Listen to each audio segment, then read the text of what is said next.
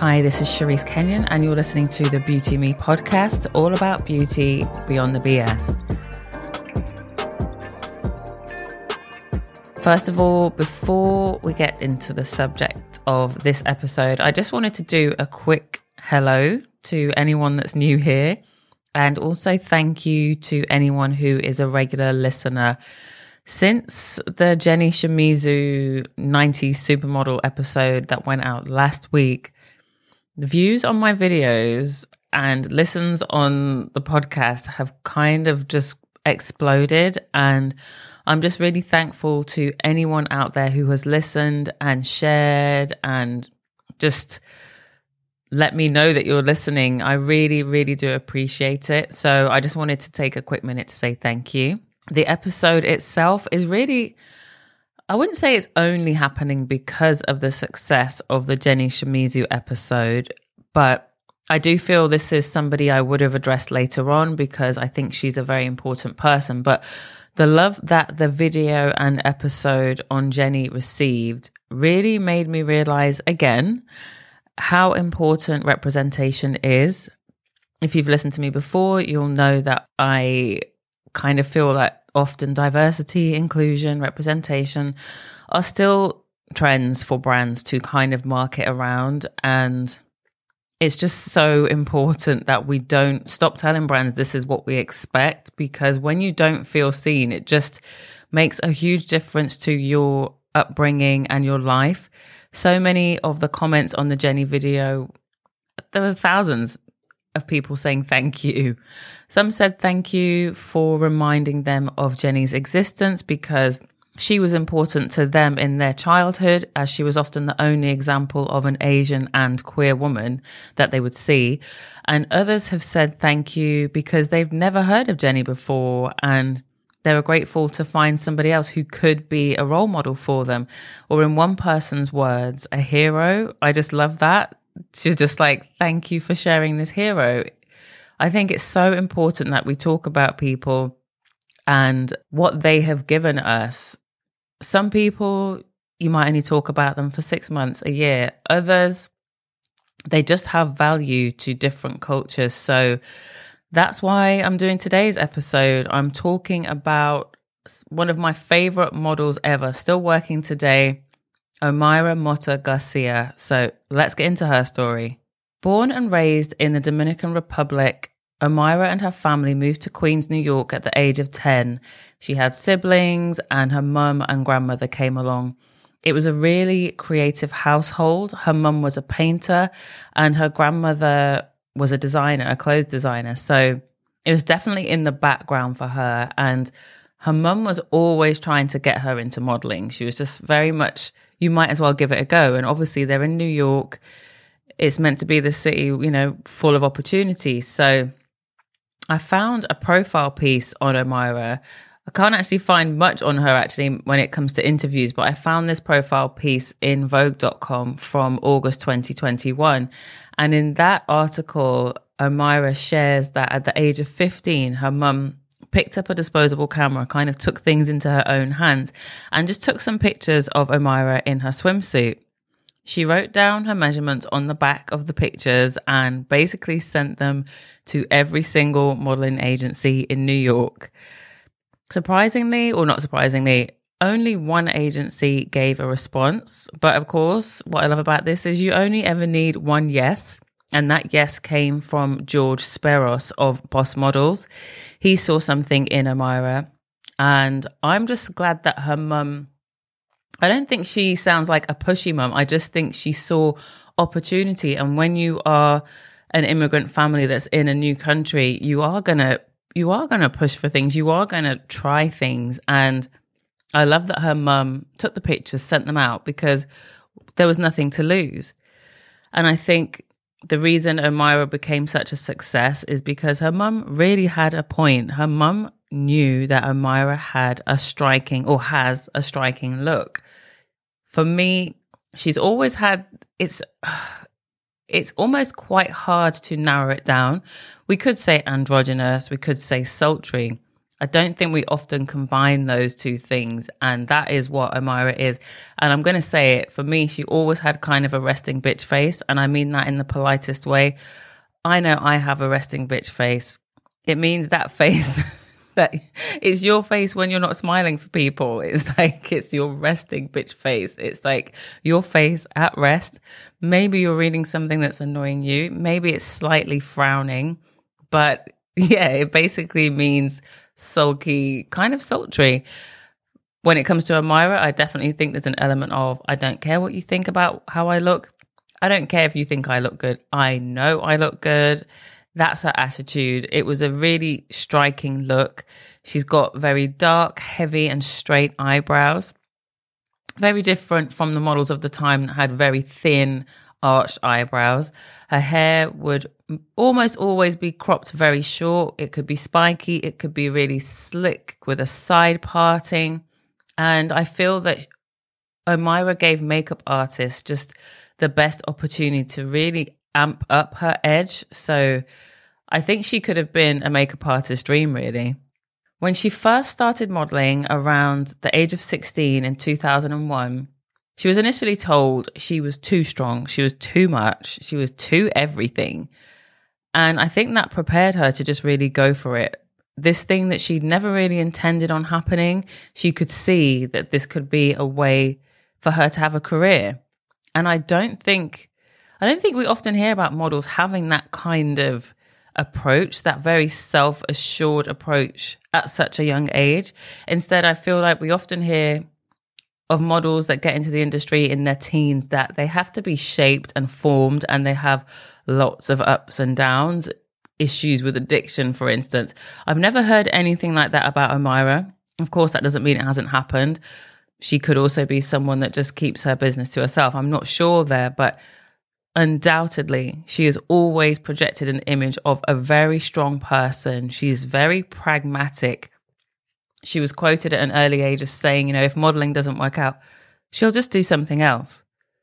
I think she saw it for what it was. It was an opportunity for her to change her life and perhaps the lives of the people in her family, the people that she really cared about.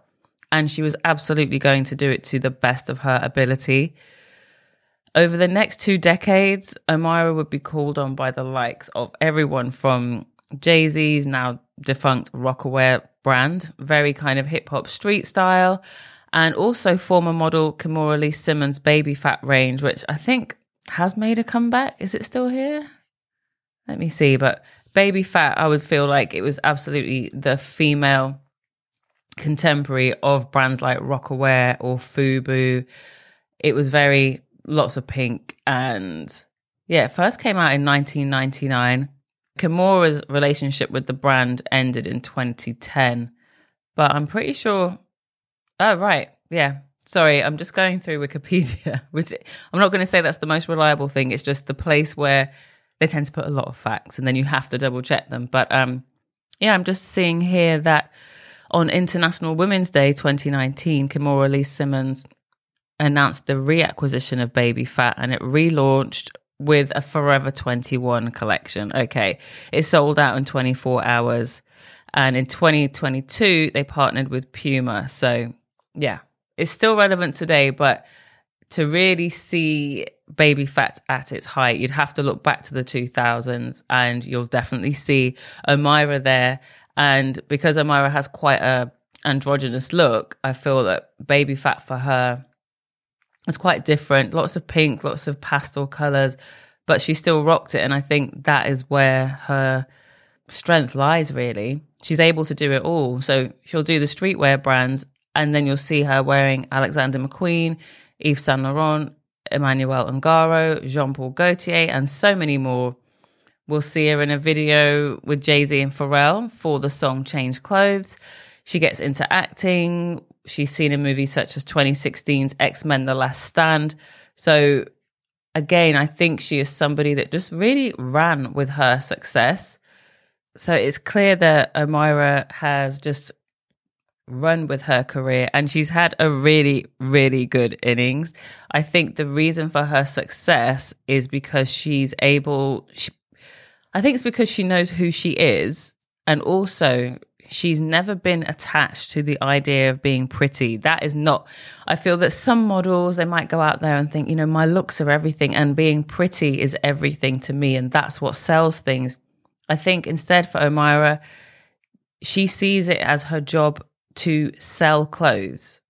Selling clothes, let's be real, is very much about selling a mood, a moment.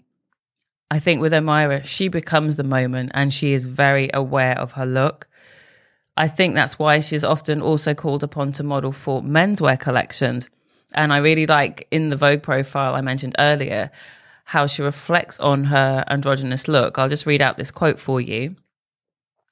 When I'm doing a men's show, I am not thinking that I look like a boy. I am thinking that I am just bringing strength and expression. My eyes, the way I'm looking, the way I'm moving. It's not more like a boy. It's just strength, flavor, sauce, swag. I think this is truly where Omaira really stands apart. From the supermodels of the 2000s to the more hegemonous faces we see today, she's never been there to simply parade beautiful things. Almost anyone can do that. We see, the world of influencing is huge. Anyone can kind of sell a product, especially if it's just kind of words they've been given to say about a product. You know what I mean? I feel that Omaira inhabits a look and she prefers to tell a story with whatever she's selling, which of course is mostly clothes. I think she prefers to give them attitude and personality. And one thing that she's always been clear about along the way, although she wears, every kind of clothing you can imagine, she has said that she hasn't really enjoyed appearing overly feminine, and she personally prefers to wear more masculine looks by the likes of Spanish designer Miguel Adrover. Again, I'm repeating myself a little here, but for me, it's all about self-awareness. I think she finds strength and power in being exactly who she is. And I think that's why even today she gets ad campaigns for Saint Laurent. And of course, recently she modeled for the brilliant Thierry Mugler Spring Summer Haute Couture show. I was so excited to see that she was part of this. It was quite a groundbreaking show for now. It's all about the technology. It's all about the lights. Many of the models had cameras attached to them. They were being moved along on camera rigs. So there was so much movement in this show. It was essentially a tribute to the French designer who actually passed away last January. So the looks were lots of black, lots of leather, lots of lace. It was a really dark and dramatic show. So for me, Omaira had to be part of it. And I'm so glad that they picked her for the show alongside some of the greats like Maria Carla Boscono, Irina Shayk, and we also saw Dominique Jackson from Pose. It was just a fantastic show, and I'm so glad Omaira was part of it. She's the one that's able to carry off this mood. As another designer, Louisa Ballou, said in the Vogue article, she actually cast Omaira in her 2021 pre-fall lookbook. She said that we've always loved Omaira's androgynous energy and individuality throughout her career. And I think I really, really get that. There's this blend of, I feel that Omaira is a modern woman in the sense of she embraces every part of who she is. I'm going to actually share a quote with you that I think spells this out a little bit more before we end the episode. It's Omaira talking about a standout moment from her career, but in her life as a Dominican. So although she's known for wearing, very masculine looks, she's remembering the moment when Oscar de la Renta chose her to walk in his Spring-Summer 2003 show. She says, "When I finally got the show, I remember he put me in this beautiful coat with fur and beautiful hat. I mean, I looked like an expensive lady or something. I want to say that I was so proud, because I knew who he was. He was like the ambassador of our country. Like his name is it. I felt like I'm working with this Dominican. This is for my country. This was for DR, for my grandmother, for my mum." For me, that quote really sums up what I was trying to say before I said the quote. I feel that Omaira is a living example of how we do contain different sides of our personality, because throughout her career, she's talked about the androgynous look and people choosing her for that. But she's also sharing this moment where a huge designer in fashion, in haute couture, in her country, Oscar de la Renta, is giving her beautiful things. She's wearing beautiful things. And I feel that it showed her, I can be both. I can be seen as beautiful while being masculine / androgynous, because we're all made up of these different facets. I think that society just tells you when you're one gender, you look this way, and when you're that gender, you look this way. And we've come a long way, I would say. I would love to hear from Omaira to see how far we have come, actually. As someone that started modeling in 2001, 22 years later, I'd love to know how she thinks things have changed, because we're all coming at it from our different positions and perspectives, and I think a lot has changed. I think a lot could still change. I think Omaira fundamentally is just a force, and she has this strength, and it has only increased over the years. Or perhaps it's just that, as I mentioned, maybe society's just become more willing to embrace androgynous looks. Who knows? I'd love to know what you think. I'm just glad that models like Omaira exist. Today, as well as modeling, she has 2 young daughters and has followed in her family's creative footsteps. She's a painter now, just like her mum, and she's also getting into design like her grandmother by collaborating with a friend's clothing line called Anger. As always, I would love to know what you think. Have you heard of Omaira before, or do you have another favorite androgynous model? Let me know if you think somebody else deserves their own podcast. I would love to know. You can get in touch anytime over in the DMs on Twitter or Instagram at BeautyMePodcast, or feel free to email me beautymepodcast@gmail.com. Don't forget, there will also be an Omaira video on my Instagram or TikTok at Charisse Kenyon, because I really do want you to see just how amazing she is. So there'll be a video out there for you to check out as well. I'll be sure to leave a link in the show notes. Thanks again for listening, and I'll see you next time.